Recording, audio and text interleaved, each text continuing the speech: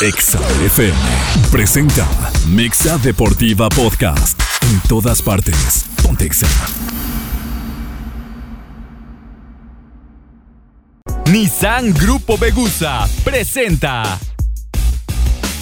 Las opiniones expresadas en este programa de radio son responsabilidad exclusiva de quienes las emiten y no representan la opinión expedita de la empresa. A partir de este momento damos inicio a Mexa Deportiva. Mexa Deportiva. El círculo de análisis donde la pasión y la polémica se experimentan en carne viva. Beto Agüed, Francisco Chacón, Alejandro El Gallo García y Quique Cardoso. Al aire. Esto es Mexa Deportiva por Exa 93.5.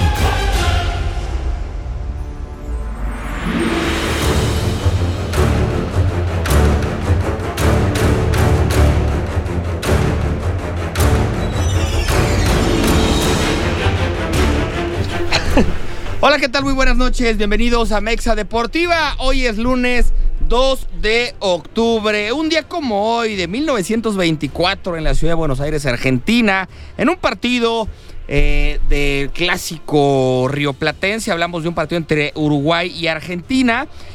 Cesario Onsari convertía el primer gol olímpico de la historia, el primer gol que se nace de un tiro de esquina cerrado con base adentro, era en 1924. Un día como hoy también se reescribió la historia de los niños héroes, pero mexicanos, porque fue la primera vez que un equipo mexicano era campeón del mundo de la categoría sub-17. Hablamos de la generación dirigida por Chucho Ramírez, aquella generación de Giovanni Dos Santos, de Carlos Vela como principales estandartes, y después de muchos futbolistas que brillaron y que luego no pasó mucho con ellos, como el Pato Araujo, como César Villaluz, como Omar Esparza, una generación perdida de las cuales hoy, al menos en la mente, y ahorita se las pongo ahí de torito, a ver si me saben decir, solamente recuerdo yo que estén ahorita en activo dos futbolistas de esa generación. Hablo de Adrián Aldrete, juega en Pumas, y Héctor Moreno juega en Monterrey. Bueno, Carlos Vela en Estados Unidos, pues eran los que están activos. Si recuerdan otro más, ahora me lo dicen. Y también en los cumpleaños de Francisco Quín Fonseca, y dos brasileños con uno con presente todavía y otro con pasado en Liverpool. Hablamos de Roberto Firmino, hoy jugando en la Liga Árabe, y de Alisson Becker, el arquero de este equipo. Teléfono en cabina 626-3820, WhatsApp 462-124-2004. Vamos a arrancar porque, para variar, como todos los lunes, muchísima información deportiva. Gallo, hoy vienes vestido de gala. Sí. Siempre vienes muy elegante. Gracias, tengo que decir. Cuando viene el gallo de amarillo, no viene de gala, viene de luces. Hoy no viene de amarillo, viene de un color guinda, y no es para menos porque los petroleros golearon, que también goleó la Trinca, ¿no? ¿Cómo estás, Gallo? Muy bien, gracias. Es un placer saludar a todos ustedes. Es que vengo de entrenar, mi querido Beto. De repente salgo voladazo, ¿verdad? Y alcanzo a llegar con el gusto de siempre. Me encanta estar aquí. ¿Hace cuánto fue el campeonato de que me dices, Beto, que se cumple? Estamos hablando de 2005. Ok. Son 18 años. Hace 18 años. Fíjate que yo me acuerdo que los mexicanos presumíamos mucho que es importante trabajar en equipo, que trabajando en equipo siempre es mejor. No habíamos ganado nada trabajando en equipo, nada. Había boxeadores, había tenistas, había clavadistas, sí, pero eran deportes individuales, y creo que ese fue el primero que en equipo sí logramos ganar. Obviamente yo logramos como mexicano, ¿no? Era un comentario que me gustó que la efeméride. Y la otra, fíjense que yo me gustaba mucho Mohamed. No me gustaba. Me gusta mucho Mohamed, pero también creo, amigos, que las declaraciones que hizo terminando el partido se me hace a mí muy desafortunadas, ¿no? Él sale antes de terminar el partido, Quique, y les hace una muestra a la banca del América como billetes, como si pagaron. Hay que recordar que él estuvo en América también y no pasaba nada, ¿no? Entonces, eso a mí se me hace que es como de ardido. Y luego en las declaraciones, Paco, él dice, América vino a encerrarse y de contragolpe y todo. Creo yo que lo mejor que puedes hacer en ese momento, Paco, quédate callado y decir, fueron mejor que nosotros, y dale la vuelta a la hoja. Eso es lo que yo creo, ¿no?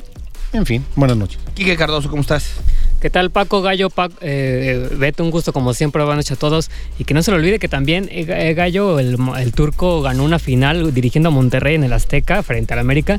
Y también por ahí hubo polémica arbitral, ¿no? Un gol anulado al América, que ya viene el VAR, está correctamente, pero también el penal, ¿no? Que se discutía que se debía marcar a favor del América y que sin embargo no se lo marcaron y a la postre se fue a penaltis y el Monterrey fue campeón, ¿no? Así que de los dos lados te puede tocar en algún momento, así que creo que pues no van esas declaraciones, ¿no? Aparte que debes de saber ganar, papá, ¿no? Así como debes de saber perder. Al rato tengo un par de toritos para mi amigo Paco Chacón, a ver qué tal.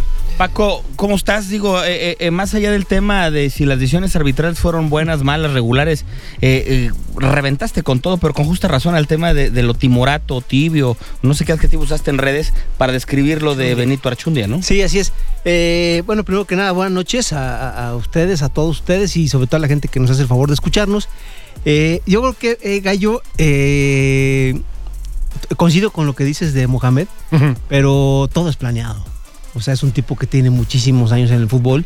O sea, ¿planeado que para hacer polémica? No, y hoy estamos hablando de Mohamed y no de que Pumas perdió. De acuerdo, señor. Ok, ya te entendí. Entonces, es un tipo que se la sabe todas, sí, y que aventó una cortina de humo porque sabía lo que se le podía venir. Y hoy el aficionado de Pumas habla de cómo el partido lo compró el América y se disculpa, ¿sí? Diciendo que fue porque el América paga los arbitrajes, etcétera, y no habla de que Pumas no fue capaz de ganarle al América. Esa es la realidad de las cosas. O sea, este cuate originó esto y hoy estamos hablando efectivamente de las declaraciones de Mohamed y no del mal funcionamiento del equipo y que el América, en realidad, si tú me dices qué equipo se vio afectado por el arbitraje, yo creo que a lo mejor hasta puedo decir que América, ¿sí?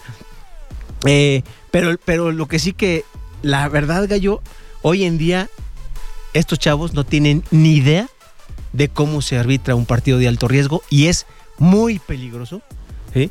Mandar a un muchacho de estos a un partido de esos. ¿Por qué? Porque lo que pasa en la cancha se puede subir a la tribuna, ¿sí? Y se puede generar un problema mayúsculo, Gallo. Pero entonces, Paco, es una irresponsabilidad. el presidente de la Comisión de Arbitraje no hace nada por mejorar todo eso. Estoy de acuerdo contigo. Es una irresponsabilidad lo que hace, ¿sí? ¿Por qué? O sea, el gol anulado a Henry Martin, dices, o sea, es neta. ¿Es neta? O sea, primero le hacen penal a Henry Martin. O sea, está bien. Está anulado el gol porque existe una falta sobre Henry Martin. La reanudación tenía que haber sido con un tiro penal. Porque primero es penal. ¿Sí? Y de ahí hubiera surgido una tarjeta amarilla. Posterior, viene lo del Cabecita Rodríguez. Es penal. Grande, es chiquito, penal. Okay. Como lo quieras poner. Sí, existen los elementos para marcar penal. Y el penal está bien marcado. Y posteriormente, hay una falta sobre Dineno, que también es penal, Gallo. Un recargón por la espalda. O sea, si ya marcaste el chiquito, el penaltito, marca el otro penaltito también, ¿sí? Y hoy en día estuviéramos hablando de otra cosa, totalmente diferente a lo que se está hablando.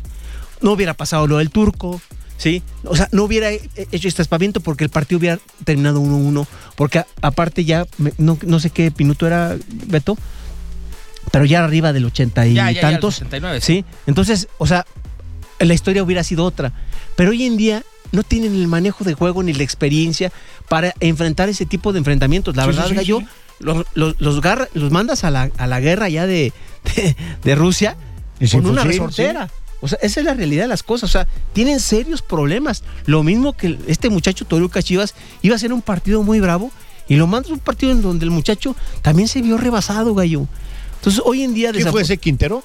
Quintero. Sí, ¿verdad? Efectivamente. Y hoy en día, o sea, mandas a la banca a César y al Gato y a Santander como si tuvieras para echar mano de mucha gente. Es que ese es un tema preocupante. Ahorita dijiste algo, o sea, no tienen herramientas, ellos se provocan todo. O sea, en todos los últimos partidos calientes, los árbitros han sido protagonistas. O sea, recuerda el de Cruz Azul contra América. El único que salió bien librado fue Fernando Guerrero. Sí, y la semana pasada Donaí en el Toluca contra América. También salió bien librado. Pero de ahí para allá ha habido unos arbitrajes súper polémicos, ¿no? ¿Y qué hacer ahí, Paco? O sea, de verdad, otra vez cambias a Archundia, porque el tema de la persona que se encarga ha estado y ha cambiado y no pasa nada. O sea, lo que hay que hacer, Gallo, tú, Beto, es agarrar un perfil y trabajar con ese perfil. Porque desafortunadamente, los muchachos que hoy ves en la primera división, dices, no tiene el perfil. O sea, yo con todo respeto para Cáceres, yo lo veo y digo, neta, es un árbitro de primera división. O sea, yo prefiero darle a otro muchacho que tenga otro tipo de estampa y que muestre otro tipo de virtudes de personalidad, aunque se equivoque. Digo, bueno, ¿qué creen? Incluso hasta en la reunión de dueños o en la reunión de inicio del torneo hablo con eso, que miren, me van a disculpar, güey. O sea, entiendo que son 3 puntos y que se juegan muchas cosas, pero yo me tengo que jugar 2 años con estos muchachos, pero en 2 años vamos a tener ya no 3 árbitros de calidad, ya vamos a tener 7 árbitros. Y ya no solamente nos vamos a tener que persignar en 3, no hoy en día que se persignan en 6, ¿sí? Para ver qué pasa, ¿no? Entonces, es muy complicado. ¿Cuántas veces hablamos del tema de Bricio? No trabajaba. Llega este cuate también y la verdad que, pues efectivamente, Bricio le dejó una camada muy pobre de árbitros, ¿sí? Pero yo, el tiempo, ya no lleva un día, ya lleva 2 años. Y hay que exigirle, ¿sí? Claro. Y hay que exigirle. O sea, a ver, mi amigo, ya llevas 2 años, En 2 años dime qué árbitro consolidaste, qué árbitro hiciste. Fíjate, Paco, que ahora que estás hablando todo esto, entiendo muchas cosas. Por mi trabajo fuera de los micrófonos, sí, que estoy en Salamanca, pues es mi deber ver los partidos. Paco, los árbitros de segunda división son un desastre. Claro. Pero si estamos hablando que en primera división están pésimos, ¿qué le podemos pedir a estos pobres muchachos? Oye, Gallo, mira, y te remontas incluso hasta la amateur. O sea, yo en las canchas, de veras, llegan y me reclaman algunas cosas a mí y le digo, a ver, espérame, se equivocan con VAR en primera división. Claro. O sea, no se pueden equivocar mis árbitros de aquí. Sí. O sea, no inventes. Sí. O sea, y coincido con lo que tú dices, es un tema totalmente formativo porque la segunda división así lo es una categoría formativa. Y más, Gallo, seamos realistas, no hay ascenso. Sí. Es formativo, Gallo. Sí. No, y sean más realistas. ¿Quién los ve? Porque nosotros seguimos la segunda división. Así es. Porque está la Trinca, porque está la Salamanca, claro. Porque tú trabajas ahí.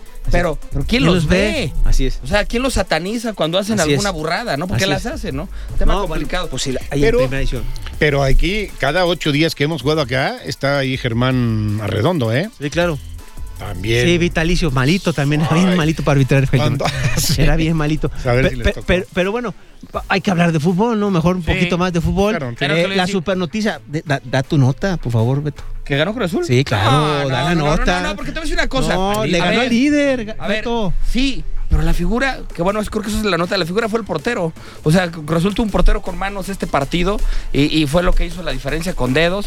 Y al final ahí el VAR nos termina de ayudar con un penal que marca y gana Cruz Azul. No, para mí la nota, y la verdad lo digo, América para mí tiene que ser considerado un serio aspirante al título. O sea, yo venía un toro bravo que era Pumas, no tenía a Diego Valdés, puso una delantera con Quiñones, con Henry Martin, con Brian Rodríguez, con Leo Suárez, y en la banca todavía tenía a Cendejas y al Cabecita, que fueron diferenciales.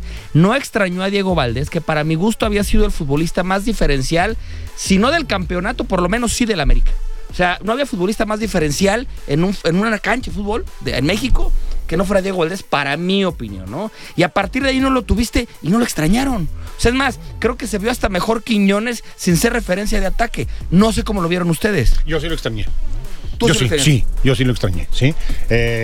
Hoy por hoy, y hace 8 días yo dije, no está en un top, no sé si 3, yo no sé si es el mejor jugador que hay actualmente, Quique, pero mira, vamos a quitar sentimentalismos, pero un top 3, pero tranquilamente, te soy sincero, Beto, yo sí lo extrañé. Lo hizo bien América, sí lo hizo bien. Un equipo muy ordenado, es para temer esa delantera que dices, de media cancha para arriba, claro que le tienes miedo, pero sí lo extrañé y ojalá regrese pronto, que no sé qué pienses tú como americanista. Sí, también, incluso los jugadores en algún momento quisieran descargar los balones cuando hacían recorridos por las laterales hacia el centro, donde regularmente está Diego Valdés, o incluso Diego Valdés llega rematando, y en esta ocasión no tenían a quién. Entonces lo que hacían era recortar y tirar o buscar un centro, pero no encontraron a ese 10 como los tiene acostumbrados Diego Valdés. Pero si bien Quiñones hizo esa función, incluso de sacrificio, porque van varios encuentros también que veo a Quiñones bajando hasta 3/4 de cancha, casi al área del América, para recuperar balones, para poder venir desde abajo con la pelota. Y sí está haciendo el sacrificio, quizás no dando todos los goles que hizo con el Atlas, clase la temporada pasada, pero ha estado haciendo otra función que le ha servido al América. Pero en el resultado no lo extrañó. O sea, al final de cuentas, tal vez en funcionamiento, estoy de acuerdo con ustedes, pudo haber hecho falta, pero la gente que entró fue diferencial. O sea, si América le ganó el partido a los Pumas es porque América fue mejor que Pumas, no por el arbitraje, no por el penaltito o el penaltote. América fue superior a Pumas y yo creo que eso es lo que tiene que ser la nota del partido que se acaba de ver, ¿no? Sí, yo también coincido. América fue mejor que Pumas y aparte porque tiene mejor plantel. O sea, la verdad que también el favorito era América, esa es la realidad de las cosas. O sea, el Chino Huerta desapareció. Desapareció, sí. O sea, el Chino Huerta era, yo creo que el momento, Gallo, de dar un manotazo en la mesa y decir, estoy para las grandes ligas, ¿sí? Y aparte, como no jugaba Diego Valdés, decir, si hay un diferencial en este partido, aquí soy yo. Y desafortunadamente el cuate dejó pasar la oportunidad porque prácticamente nada. Es más, incluso, lo quiero decir, se veía que hasta como que se escondía. Esa es la realidad. O sea, muy mal el Chino Huerta.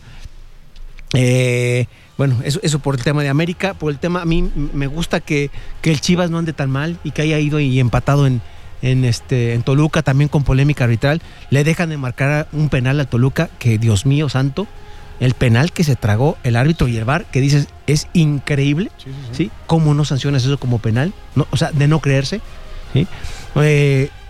Grandes problemas. Fue una semana caótica para los árbitros. Yo incluso puse en Twitter ahí, desafortunadamente hubo una amenaza en un partido de segunda edición a un árbitro. ¿Fue segunda o tercera? Segunda edición.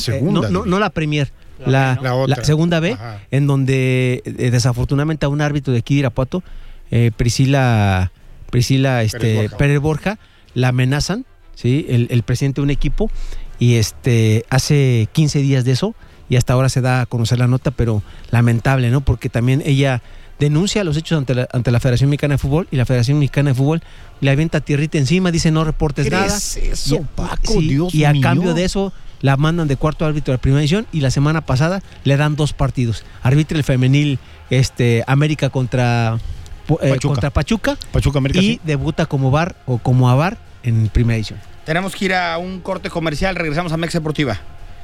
Mexa Deportiva Podcast. En todas partes. Pontexa.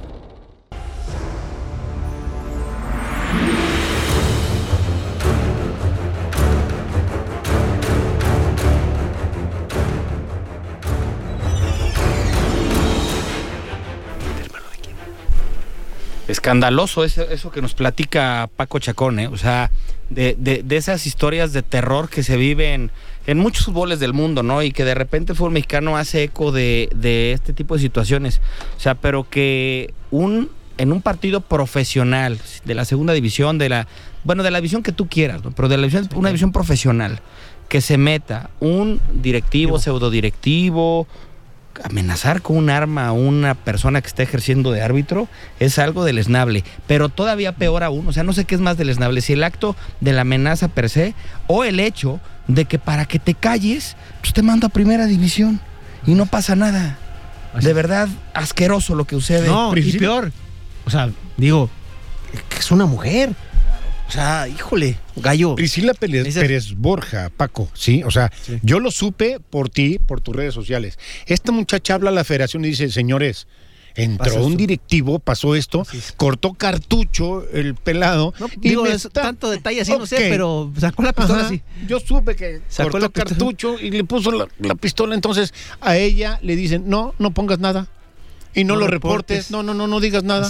Y entonces, y como dice Beto, a cambio de tu silencio, te vamos a dar de cuarto árbitro en primera división y debutas como VAR y te damos doble partido, o sea, como VAR y aparte arbitras el Pachuca contra América Femenil. No, pues está muy mal. Sí. Imagínate cómo estamos, o sea, porque el presidente de la Comisión de Árbitros tiene conocimiento, a ver qué se viene, Gallo.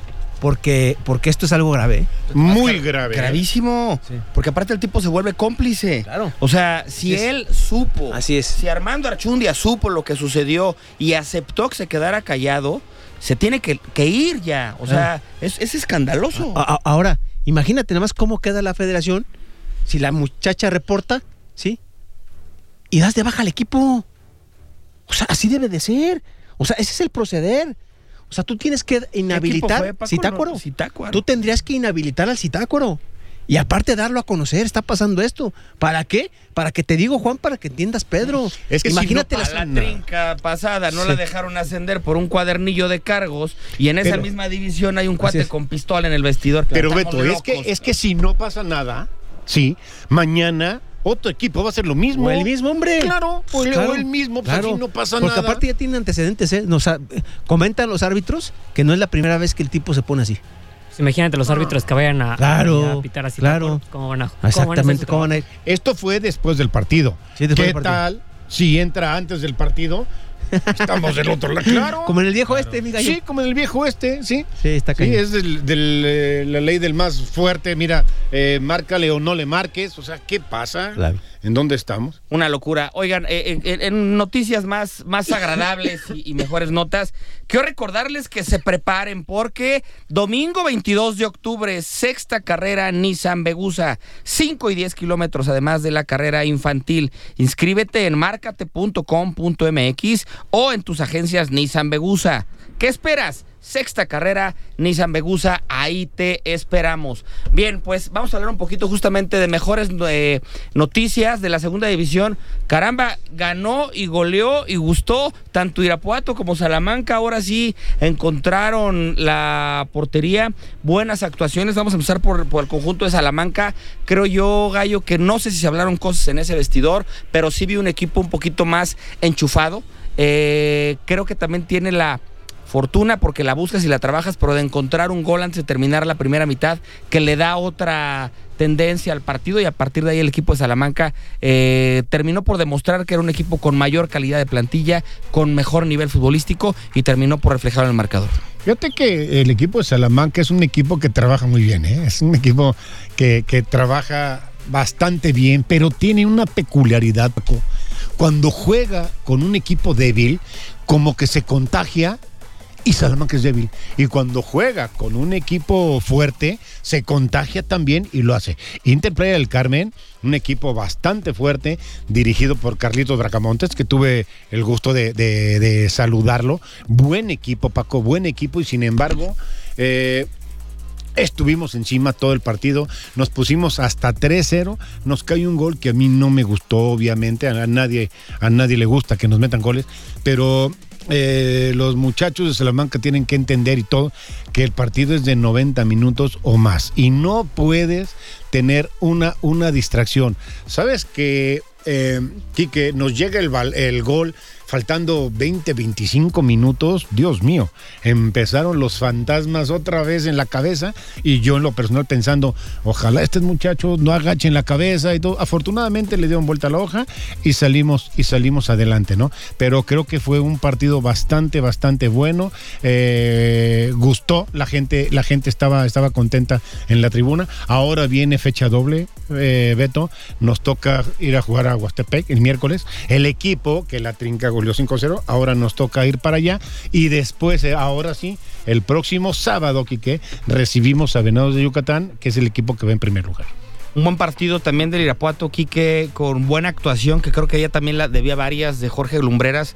El primer gol lo marca de una bonita manufactura, porque saca, digamos que al portero por hacia atrás, recordando un poquito, con muchas diferencias, o sea, muchísimas diferencias, aquel gol que le hace Giovanni Dos Santos a Tim Howard en Estados Unidos, claro. La pica de pierna izquierda y se lo bombea. Insisto, seguramente ahorita va a decir, ay, te la volaste, Beto. No, pero creo que la jugada parecida, porque encara al portero, se tira para atrás y se la termina picoteando, no entra ni de cerca, igual de angulada, pero creo que al final el hecho de intentarla le da al Irapuato un gran gol y buena confianza para el delantero de Irapuato. No quiero hablar del rival como un rival muy débil, porque bueno, ya nos pasó aquel rival débil que fue y goleó al Salamanca, ¿no? O sea, este equipo de Pioneros, que era de los últimos. Es decir, la división tiene este nivel. Pero la verdad, sin quitarle mérito al Irapuato, también vi un rival sumamente malito, O sea, la verdad, con todo respeto dicho. Francisco Tena, hermano de Alfredo, es el que dirige este equipo, Sí, bueno, Luis Fernando. De Alfredo y de Luis Fernando, ¿no? Sí, señor. El equipo en sí, creo que ya pasaron esas primeras jornadas donde todo recaía en Fernando Vázquez, en centros con él, tiros con él. Ahora ya se ve más trabajo de conjunto, todos tocan el balón, todos participan. Incluso Fernando Vázquez ya no es tan determinante quizás en el resultado como lo había sido al principio. Sale de cambio en este encuentro y dices, Jorge Lumbreras ahorita va a escribir, Beto, por esa descripción del gol, que de hecho fue el segundo gol, que en primera instancia estaba en fuera de lugar en esa jugada, no lo percata así el abanderado. Pero bueno, aprovecharon la situación, golearon, ya hacen un margen en cuanto a sus goles de diferencia. El equipo aprovechó la situación también del Sporting Canami, y también ya para la segunda mitad aprovecha, ¿no? De Carlos Pacheco, que también se hizo presente en el encuentro ante Cancún, viniendo de la banca, marca, ahora también hace doblete para este encuentro, y terminan con un quinto gol donde pues coronan el buen trabajo que hicieron en este partido. Y ahora el viernes visitan al líder general, que marcha como invicto, no ha perdido en el torneo, es el único equipo que no ha perdido en el torneo. Lleva 5 triunfos y 3 empates, así que por algo están como líderes. También Abundis tienen a su goleador, tiene 9 goles en este torneo. Creo que va a ser una aduana complicada, ¿no? Para el equipo Irapuato, que se podrá ver quizás el margen ahí, cómo se presenta. ¿Por qué dices en viernes? Perdóname, Beto. ¿Por qué en viernes? Miércoles en la mañana. Okay. Ya Irapuato iguala las mejores ofensivas de lo que va del torneo.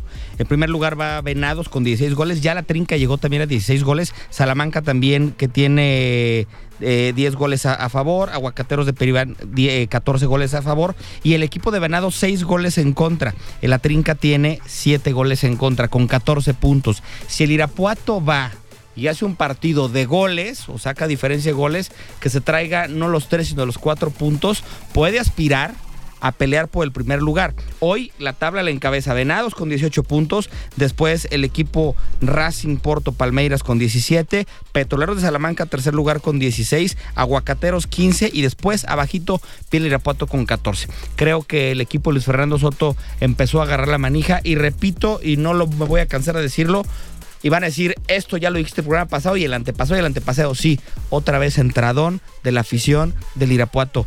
De verdad, qué manera de esta afición, de querer a su equipo, de platicar. Miren, platicaba con un buen amigo fuera evidentemente de micrófonos. Me decía, mira, segunda división a mí no me terminaba de emocionar. Yo voy a ver los partidos de segunda división y me aburro, el sol, son malísimos. El simple hecho de ver tu escudo y tu camiseta hace que la gente quiera ir. Es el grande de la división, ya lo había dicho Paco Chacono.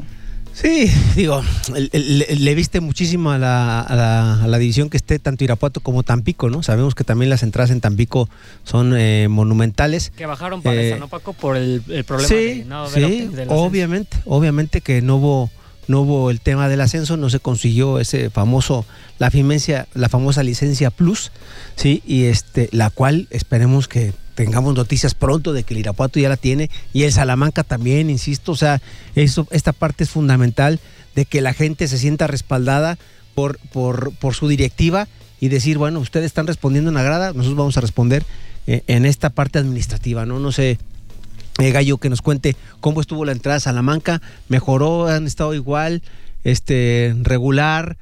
¿Cuántos aficionados crees que hay? Yo no sé qué cantidad. Yo creo que no está rebasando las 2,000 gentes Salamanca. Ajá, 2,000, 3,000 gentes. Sí. ¿Y han ido subiendo? No, se han mantenido. Ahora, la próxima semana, el equipo de Salamanca, que va a hacer un buen experimento, juega en sábado. Porque como juega media semana, vamos a ver si el día a la directiva de Salamanca le hace ver que puede ser que tenga una mejor entrada. Ahora, Salamanca históricamente siempre jugó los viernes en la noche. Pero ¿sabes qué, Beto? Juega en sábado, sale. Puede ser que sea atractivo. Y otra, juega contra Yucatán, que actualmente es el equipo líder general. Entonces, como que a la afición, sí, como que a la afición le puede ser atractivo, ¿no? Y después de ese juego, ¿contra quién van, Gallo? Creo que contra la mismísima Trinca Fresera. Venimos para acá. Ya, 14 de octubre, vaya, lo está anotando el clásico. Venimos para acá, va a ser un muy buen la visita primero es aquí. Sí. La ida es aquí. Sí, este miércoles jugamos en Huastepec. El siguiente sábado recibimos a Yucatán. ¿Venados? Sí. Y el siguiente. Que Irapuato visita a Yucatán. Ajá. Ok. Irapuato nos lo va dejando a nosotros, ¿eh? Sí, claro. La Trinca nos va dejando. Entonces es importante también ver cómo le va a Irapuato allá, ¿no? Así es. Con un equipo que pinta bastante hemos fuerte. hablado justamente, Quique, de que la trinca renació, que la trinca empieza otra vez a agarrar confianza. Esta que viene de media semana es una prueba de ver si de veras el equipo está para pelear ahí arriba o por ahí se topa algún... O sea, es un gran sinodal el equipo de Venados. Y el siguiente sábado recibe a otro equipo regional, a La Piedad, y después ya recibe a Salamanca. Bien, pues ahí buenos, está la información. Vamos a una pausa, regresamos. Mexa Deportiva Podcast. En todas partes, Pontexa.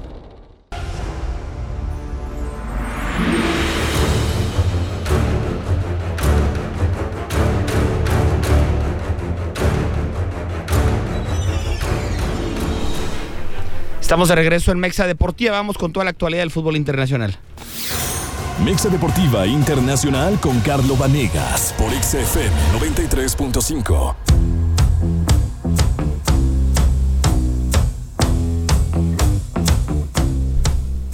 Mi estimado Carlo, con el gusto de saludarte como cada lunes. Chaquito Jiménez sigue en plan killer, en plan goleador. ¿Qué más nos puedes platicar de cómo le fue a Santi y a los demás mexicanos este fin de semana?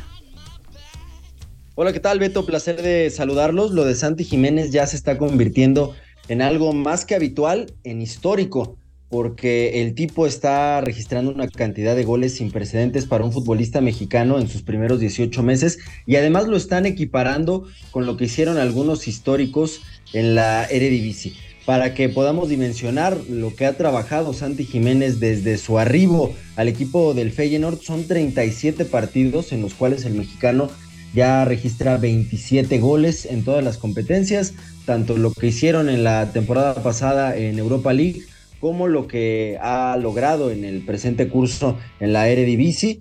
Y bueno, si nosotros llevamos esto a una balanza y lo comparamos con algunos delanteros históricos que han pasado por la Eredivisie en este mismo milenio, podríamos encontrarnos con un Zlatan Ibrahimovic que tuvo 3 temporadas con el equipo del Ajax, y para poder lograr los 27 goles le tomó 64 partidos al sueco. Y en el caso de Luis Suárez, quien tuvo también un pues muy destacado paso por la liga holandesa, al delantero charrúa, al uruguayo, le tomó 54 partidos, es decir, tiene una media de gol mucho más elevada, está anotando cada 88 minutos si nosotros contemplamos todo el tiempo que ha tenido de juego desde que llegó al equipo del Feyenoord, y este fin de semana nuevamente se hizo presente.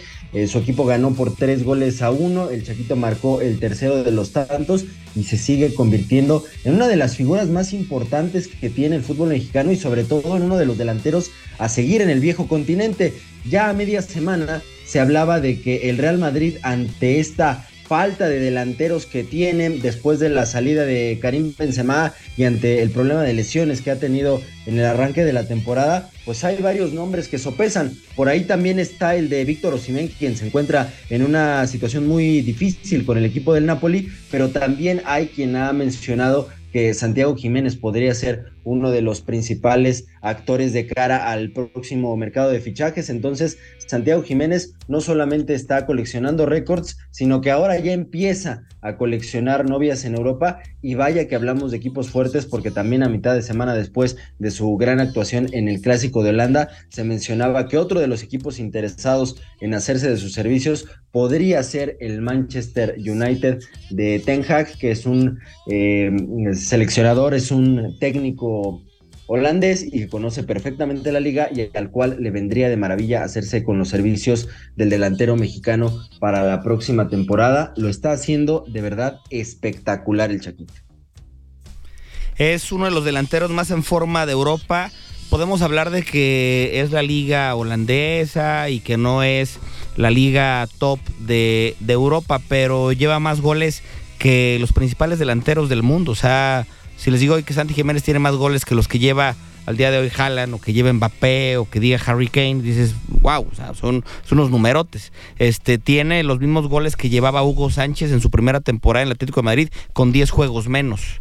O sea, es un tema que llama la atención, y si a nosotros nos llama la atención, definitivamente a nivel europeo, lo de Santi Jiménez tiene que empezar a llamar la atención. Ojalá se centre. Yo de verdad quiero ver a Santi en Champions, quiero verlo jugando ahí. El día de mañana el equipo del Feyenoord se mete a la cancha del Wanda Metropolitano contra el Atlético de Madrid, que anda muy bien el Atlético de Madrid. Todavía no puede jugar Santi Jiménez, y ahí es donde yo quiero ver a Santi Jiménez, ¿no? O sea, en esos partidos con dos centrales, imagínate los centrales del Atlético con Jiménez, con Savic, con Hermoso, con el otro, que son centrales que te comen la oreja, o sea, que no lo van a dejar. Hace un muy buen gol esta semana, una pelota que deja entrar. De hecho, el juego de Toluca Golazo. hay una jugada muy parecida que hace el delantero brasileño Pedro Raúl, donde la deja entrar de derecha, de espaldas, y remata media vuelta de izquierda.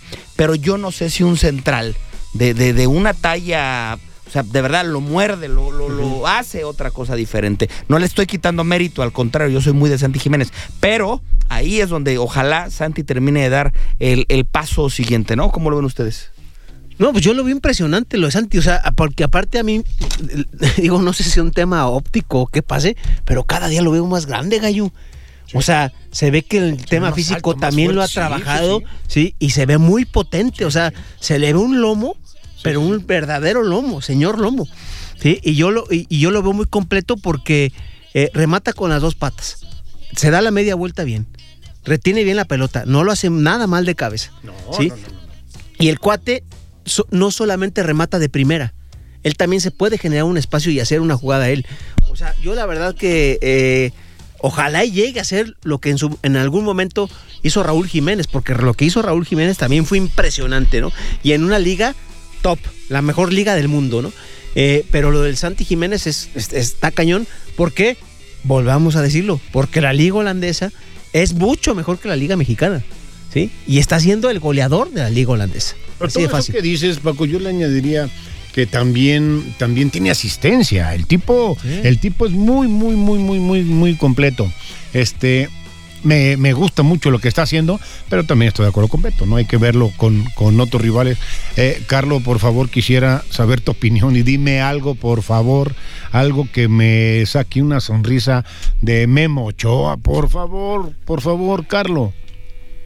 Lo goleó Lautaro Martínez el Inter. Sí, la sonrisa, no sé de qué se trate, Carlos, pero mejor platícale tú. Rómpele tú el corazón a mi gallo. Porfa. Híjole, sí está dificilísima la situación, sobre todo porque el partido que venía haciendo la Salernitana después de 45 minutos era maduro, porque enfrentaban al Inter, sobre todo un Inter que venía herido, a mitad de semana había perdido el invicto y por lo tanto se había igualado en puntos con el Milán.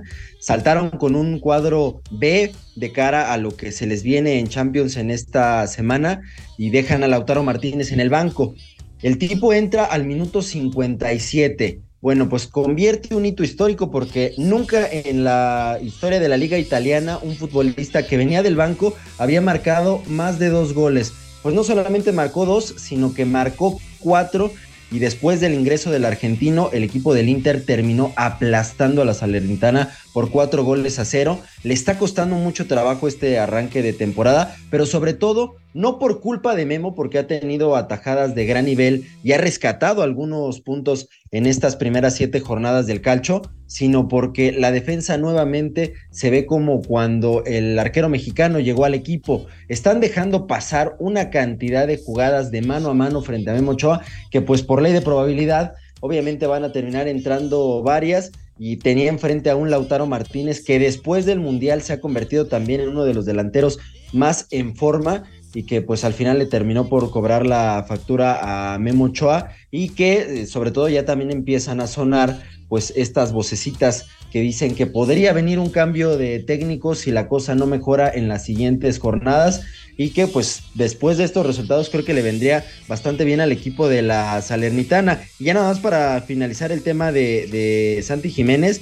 fíjate que yo también estoy contigo en esa, Beto, hay que verlo en los partidos grandes, sobre todo por el tema mental, porque la última vez que le tocó un equipo más férreo, un equipo que apretaba y unos defensas, sobre todo con mucha más maña, hay que decirlo, como en su momento lo hizo Gianluca Mancini, no solamente lo secaron en cuanto a gol, sino que lo desquiciaron, y mentalmente ahí fue donde se produjo el error que terminó por mandarlo fuera de la eliminatoria con esa tarjeta roja, que también lo tiene impedido de accionar ahora en la Champions League. Pero lo que es cierto es que pues es un delantero muy completo, tiene gol, tiene asistencia, tiene muchas cualidades técnicas, puede hacerte una jugada individual, la verdad, Santi Jiménez a todos nos está dejando con la boca abierta. Habrá que verlo entonces ahí. Carlos, ya para dar salida al bloque, me encantaría que nos platicaras. El día de mañana nuevamente tenemos Champions. Hay buenos partidos tanto martes como miércoles. Hay un partido que se apetece bastante porque es el de Napoli contra el Real Madrid. Un Napoli que bien lo decías, e incluso que platiques a la gente. Hubo una polémica con Osimhen. ¿Cómo te explicas, Paco Gallo, Quique, que tu propio club, o sea, fuego amigo, ¿no? O sea, suben unos videos tratando tal vez de hacer alguna broma por fallas de Osimhen y obviamente pues no lo toma bien el centro delantero multipretendido de Europa. ¿Cómo ves el partido y cómo ves el panorama, Carlos? Yo creo que por la situación tan complicada que tiene el Napoli con este presidente como es Aurelio De Laurentiis, ya está rota esa relación entre el delantero nigeriano y sobre todo a sabiendas de que tiene también de novia a media Europa después de lo hecho en el campeonato napolitano la pasada temporada. Reciben a un Real Madrid, el Napoli no le está pasando bien en defensa, siguen siendo potentes, por ahí está todavía Vicha Kvaratskhelia, está el caso de Osimhen, está Matteo Politano, tienen a Gio Simeone, es un equipo que sabe atacar, que sabe anotar, pero que ahora su principal virtud, que era mantener el marco en cero, ya no lo puede hacer, le está costando mucho trabajo, cambiaron de filosofía, el fútbol de Rudy García me parece que todavía no se adapta a las condiciones a las cuales venía trabajando el equipo napolitano, pero del otro lado tienes a un Real Madrid que a pesar de los buenos resultados, creo que se está escondiendo un pésimo funcionamiento. El equipo de Carlo Ancelotti lleva más o menos 6 meses en los cuales para mí no está jugando a nada, se está presentando una situación más, pues incluso de fortuna, en donde van sacando los resultados, que si por un jugadón de Bellingham, o de repente por tirar de esa grandeza en conjuntos y a nivel europeo,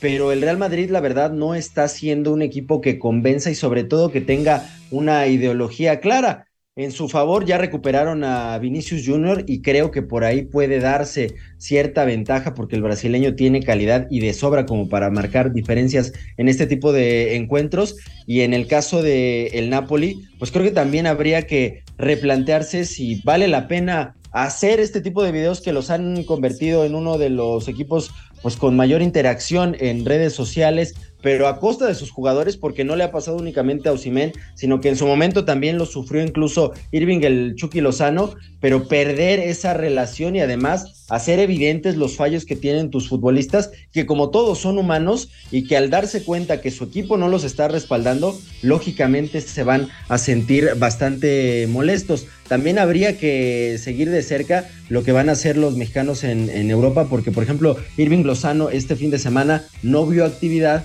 con miras al partido de mañana frente al Sevilla, un partido bravo porque creo que ahí pasa mucho de las posibilidades del PSV para lograr acceder a la siguiente fase, entonces lo más probable es que el Chucky tenga actividad y algunos otros juegos como el imperdible que podría ser este Dortmund-Milan, que es duelo de gigantes y que además los dos están en este grupo de la muerte, a ver qué tal les va el próximo miércoles al equipo de los abejorros recibiendo a los rosoneros en el estadio tan grande como es Signal Iduna Park, uno de los más bonitos allá en Europa, y es una gran jornada la de Champions con el Porto frente al Barcelona o el Newcastle frente al Paris Saint-Germain, así es que pues podemos empezar a frotarnos las manos. Vienen verdaderos agarrones. Carlos, como siempre, muchísimas gracias. Gracias a ustedes, fuerte abrazo. Pausa. Mexa Deportiva Podcast. En todas partes, Pontexa. Estamos de regreso en Mexa Deportiva y en No Todo es Fútbol tenemos mucha información, vamos a tratar de darla lo más rápido posible. Lo primero y destacable que vino la Ryder Cup, este torneo que reúne a los mejores golfistas del continente europeo contra los del resto del mundo, vamos a decirlo de una manera. Ganó Europa, nuevamente se impone Europa con un Jon Rahm, un golfista español catalán que tuvimos aquí en México recientemente y en el Mayaková y que está tirando de una manera monumental. Realmente gana Europa gracias al catalán que tuvo una gran actuación y una buena nota para el tenis europeo, Paco. Sí, aparte sobre todo que es un torneo muy prestigiado, o sea, es un torneo que viste Sí, y bueno, Ram Beto llegó a estar número 1 del mundo. O sea, Ram llegó a estar en la cima del golf mundial, últimamente desbancado. Entró en un periodo donde cambió el swing. Incluso hablaba mucho de que no se sentía cómodo con el tema del entrenador, de que tiene un movimiento muy rápido del swing.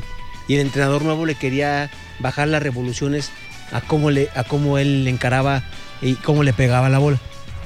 Al final de cuentas creo que pues no salieron del todo bien.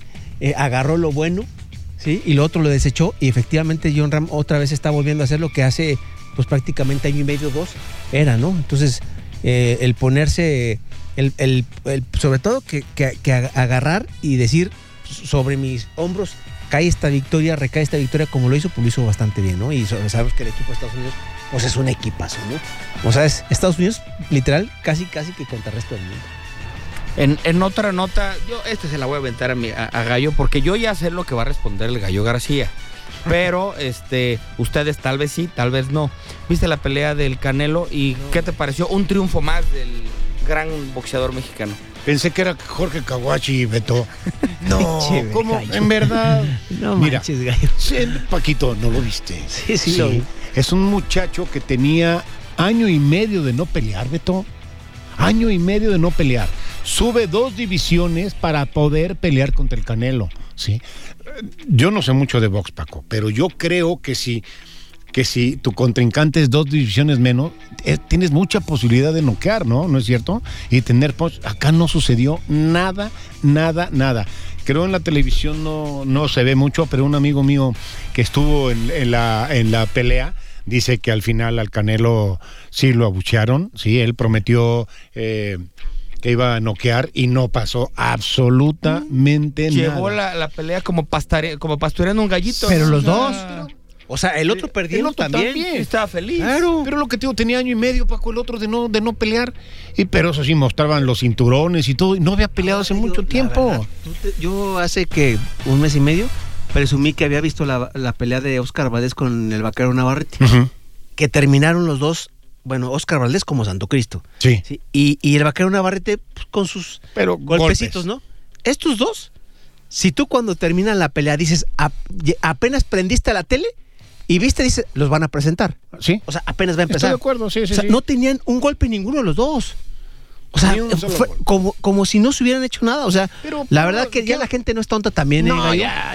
O sea, ya la gente sí dice el Canelo. O sea, mucha publicidad, mucho bla, bla, bla. Y la verdad que las peleas del Canelo son sumamente aburridas. Pero sabes que este muchacho, ahorita aquí que me va a acordar el nombre del este güey, el que peleó con el Canelo. 20 millones de dólares, Paco. Sí. 20 millones de dólares por subirse 12 y correr limpio, un ratito y salió limpiecito. Y el Canelo todavía 50. Se fue al concierto a festejar, Quique, ¿no lo viste? 50 millones. Que aparte alguien que leía al Canelo que poquito más tacto se puso a cantar canciones alusivas a narcocorridos. Uno en especial para el del cártel de... Bueno, mejor no dijo nada. No, pero se pone ahí a cantar. O sea, dices, caramba, en Estados Unidos te pones a cantar canciones. Pero quiero comentarles algo que a mí me dio mucha pena. No terminó la primaria, ¿sí? O sea, un sábado de quincena, muy rico, una buena botana, una buena cervecita, viene América Pumas, después el Canelo, América Pumas más aburrido que chupar un clavo, Paco también, y después nos toca este pelado, hombre, y nos fuimos a dormir a raíz porque no te inspiraba, pues, ¿verdad? Para decir salud ni nada, muy mal, el Canelo muy mal. Sí, el Canelo muy mal, y fíjate que pues se hace toda una algarabía alrededor de las peleas del Canelo y pues nomás no prende efectivamente, Gallo, ¿no? O sea, yo la verdad que a mí, digo, aquí que no le tocó, pero yo que a nosotros sí nos tocó todavía las peleas de Julio César Chávez. Claro, no manches. Se paraba México. Era pago por evento, era sensacional. Pago por evento y después ya no, al último prácticamente ya no. Pero se paralizaba prácticamente todo y eran unas peleanonones. Las de Juan Manuel Márquez contra Pacquiao. Bueno, contra el mismo Terrible Morales, hombre. Las de Barrera. Con Barrera. O sea, claro. Barrera y el Terrible. crisis un poquito, ¿no? Sí, en el espectáculo, crisis del espectáculo. Sí. Donde no hay crisis de espectáculo es en la NFL, como cada bendito fin de semana, grandes encuentros. Lo primero destacado para mí de esta semana 4 fue el partido de los Jaguars contra el equipo de los Falcons. Gana el equipo de Trevor Lawrence 23-7. ¿Por qué es destacado? Porque se da el primer juego fuera de Estados Unidos de lo que va de la temporada. Jugaron en Wembley, en Estados Unidos. El equipo de Jacksonville Wembley va a jugar, en Inglaterra. Perdón, en Inglaterra. No en Estados Unidos, van a Inglaterra, van a jugar allá, a Londres, y gana el equipo de Jacksonville 23-7. De lo curioso, viendo el juego, lo que es la diferencia de las aficiones, ¿no? La europea a la americana. Acá la afición europea, que caía un pañuelo, festejaban la queda del pañuelo. ¿Sí explico? O sea, cositas que normalmente no festejas o que incluso abuchean. Acá fue una fiesta por completo el campo de Wembley. Gran encuentro para mí a destacar el de Miami contra los Bills. Miami, que venía de meterle 70 puntos al equipo de Denver la semana pasada, pues encontró la horma de su zapato con el equipo de Josh Allen y los Bills de Buffalo. 48-20 gana el equipo de Buffalo. Duelo divisional, Quique, un gran duelo de muchos puntos, que se esperaba un poquito más. En algún momento eran 7-7, 14-14, hasta que llegó un momento donde se ajustó la defensiva del equipo de Buffalo y ya no pudo hacer más el equipo de Miami, que creo que encontró un muy buen sinodal. Secaron, ¿no? A la ofensiva de Miami, al Cheetah, al quarterback, pero bueno, digo, consiguieron una victoria también grande la semana pasada y ahora se la regresa el equipo de Buffalo, que creo yo no les impide nada que Miami pueda hacer una gran temporada y que vuelva a regresar a los primeros puestos. Un equipo que pudo hacer sorpresa fue el equipo de Washington, que le empató en tiempo regular al equipo de Filadelfia. Filadelfia, recordarlo como finalista del Super Bowl pasado. El equipo de Jalen Hurts haciendo siempre bien las cosas. Terminaron en tiempo extra decidiendo el partido por una patada. Texans también le pega al equipo de los Steelers, que perdió a su mariscal de campo en Kenny Pickett, que sufrió lesión. Otro gran juego entre 49 hoy por hoy, lo digo, y va a enfrentar a Vaqueros la próxima semana. Hoy 49 de San Francisco de Paco Chacón es el mejor equipo de la NFL, así lo veo. Es la defensa más agresiva, más sólida, pero con una ofensiva que tiene variantes de todo tipo. Un gran equipo el de los 49 de San Francisco. Muy vistoso, o sea, que vean los juegos de los 49, ya me tocó chutármelo. Está muy entretenido, la verdad que digo nada que ver con las peleas del Canelo, mi gallo. Y el juego que fue espectáculo, Quique, no sé si lo viste ayer, el del Sunday Night Football con el equipo de los Jefes de Kansas City contra los Jets de Nueva York, los ex Jets de Aaron Rodgers, que sigue siendo de él, pero recuerda que está lastimado. Forzaron al límite a Patrick Mahomes y al final hay una jugada donde corre Mahomes 30 yardas en tercera oportunidad. Está loco. Sí, no, los hicieron sufrir. Me parece que los jefes creo que se confiaron un poco. Apenas sacaron la victoria. Creo yo que todavía no es ese equipo potente de la temporada pasada que los llevó incluso al campeonato, pero van a ir sobre la marcha, ¿no? Sobre la marcha en la temporada. Y bueno, inspiración pura de nueva cuenta para Travis Kelce desde la tribuna y hasta con compañía de más, pero bueno, ojalá así se mantenga toda la temporada. Pues mientras, a ver, si a mí me va a ver Taylor Swift, por supuesto que le eche un poquito más de ganas, ¿no? El 400% subió el jersey de Travis Kelce. Las ventas de él, el 400%, Paco. Y la mamá, que es un fenómeno, la mamá de Travis Kelce, porque tiene al otro hijo, que es liniero ofensivo del equipo de Filadelfia. Tiene a los dos hijos que son nominados a Pro Bowl y finalistas de Super Bowl. Y aparte ahora su nuera, pues es nada más ni nada menos que Taylor Swift, ¿no? Y bueno, ya en otra nota agradable es que el equipo de los Vaqueros volvió a encontrar ritmo, sobre todo a nivel defensivo. Le pegaron 38-3 al equipo de los Patriotas de Bill Belichick. Qué actuación tan desastrosa de Mac Jones. De verdad es que va a soñar a la defensa del equipo de Dallas, pero sobre todo Belichick, les voy a dar un dato. Nunca había perdido este gran e histórico entrenador por una diferencia de 35 puntos. Primera vez en la carrera que le pone una paliza de este tamaño al equipo de los Patriotas dirigido por Belichick. Buena actuación de Dallas de la mano de la defensa, que sumó 2 anotaciones que sumó. Una de la mano de Leighton Vanderich después de un sack que hacen a Mac Jones, y otra intercepción muy buena por parte del profundo que está sustituyendo a Trevor Diggs, que ahora olvidé el nombre. Oye, Beto, a ver, juego, cuéntame, ¿cómo ves a los Cargadores? Ganaron contra los Raiders. Veo muy bien a mí me gusta Cargadores, o sea, ¿sí? a mí me gusta Cargadores. Yo lo estuve viendo un rato, pues te pregunto. Al final es un equipo que no ha encontrado el ritmo, no ha encontrado los resultados, pero es un equipo que aparte es una división complicada, porque está en la división donde está Kansas, donde está Cincinnati, que se cae dramáticamente. Quique, entrando a este tema, Cincinnati se está cayendo dramáticamente, no le hizo nada bien el contrato a Joe Burrow, o saber que viene lesionado. Pero del otro lado, Chargers se me hace un buen equipo. A ver, que puede llegar a instancias finales, ni de cerca a Super Bowl, ¿no? Ahora también el debut en ese partido del quarterback de los Raiders, Aaron O'Connell, que entra en cambio, ¿no? Por la lesión de Garoppolo, el flamante refuerzo de los Raiders de Las Vegas, y tiene una lamentable situación el quarterback de los Raiders, donde pierde el balón, un poco nervioso se le vio obviamente al jugador, se le resbala incluso el balón de las manos cuando se arrepiente de una jugada, entonces también le cayó un poquito mal pues esa situación al equipo de los Raiders. Siempre un mariscal de campo es diferencial. En el caso de Chargers, Justin Herbert siempre se me ha hecho un buen mariscal de campo. Fue también de las primeras selecciones de draft en algún momento, y creo que si le refuerzan bien la línea ofensiva, va a poder llegar un poquito más lejos el equipo de los Chargers. Bien, pues estamos llegando a la parte final del programa, a ver si el pelado nos dejó algo. Matan a su gente y tú sentado allí oyendo esta canción, dime qué haces para salvar a la nación.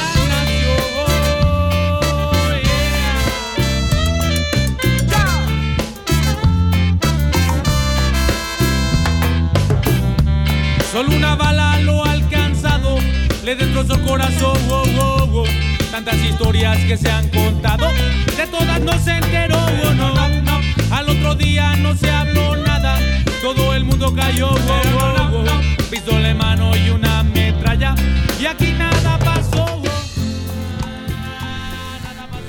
Bien, pues nos despedimos con esta canción de Panteón Rococó, una canción del álbum A la Izquierda de la Tierra de 1999. Las letras mencionan a la madre de una víctima que continúa visitando el lugar donde murió, enfatizando el dolor y el duelo que continúa mucho después de aquel incidente. Hablamos de la referencia al 2 de octubre, sugiriendo la conexión con aquella matanza trágica de Tlatelolco. Con esto nos despedimos, Gallo García.